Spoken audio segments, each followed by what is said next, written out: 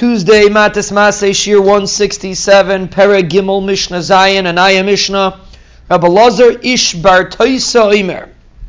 It's interesting because a lot of times in Avos you find individuals, Tanaim, that were not mentioned so many times in Shas. For some reason, certain Tanaim only sent Agarata, and they didn't say so much Halacha. For example, Ibn Choni ben Akana. There's a few Zachem we have in Ksubas, a few things we have in Ibn Choni ben Akana. But Ba'atzem, we have a few, the Gemara Bracha, Mishnah Brachas, over here Mishnah, Chalafta ben Daisa Ish Kfar Chananya. Also, not such a Yidu Atika. So here, Rabbi Lazar Ish Bar Toisa. So he says like this: Tein loy mishaloi, Amar de Kazach. Give the Rebbeinu Shalom something that belongs to him. When you have an attitude, when you have to give something to the Rebbeinu Shalom, whatever it is, if it's time, if it's money, usually we talk about money, but it's time, it's effort, whatever you're giving the Rebbeinu Shalom, give it from him. Realize that you're not doing him a favor, you're doing yourself a favor, because it's his thing. Sha'ata v'shalacha shalai. You belong to him, and whatever belongs to you is his. So basically, he's asking you, please do me a favor and give what's yours to him. So Pashup Shad, it's money, but it doesn't say clearly it's money. It's anything. A guy has might, guy has talent, guy has chachma, guy has Chazal say kabed es Hashem mahinecha. A person has a nice voice.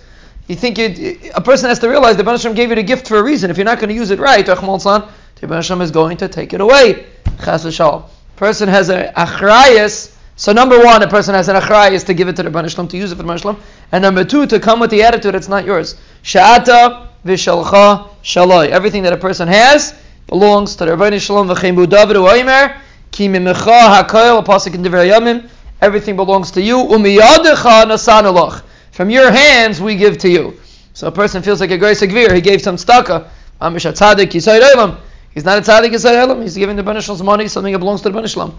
Now he'd be a Rashi yisayid olam if he wouldn't give it. But it doesn't mean he's a tzaddik. I mean, it's a tzaddik. It's a murdik mitzvah. But you have to realize with an attitude that a person's not doing the Rebbeinu Shalom a favor by giving tzedakah. The Rebbeinu Shalom gave him a pikadon, and if he utilizes the pikadon properly, just like you, right? You're only giving a pikadon to someone that utilizes it properly. If the guy doesn't handle your pikadon properly, taking it away.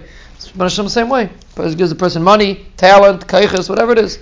You have to use it. The person uses it properly, the Rebbeinu Shalom will continue to give it to him. But the point that Rabbi Lazar Ish Bar Toisa is making is that it's his, it's not yours. And therefore you have an achrayus to give it to the Rebbeinu Shalom.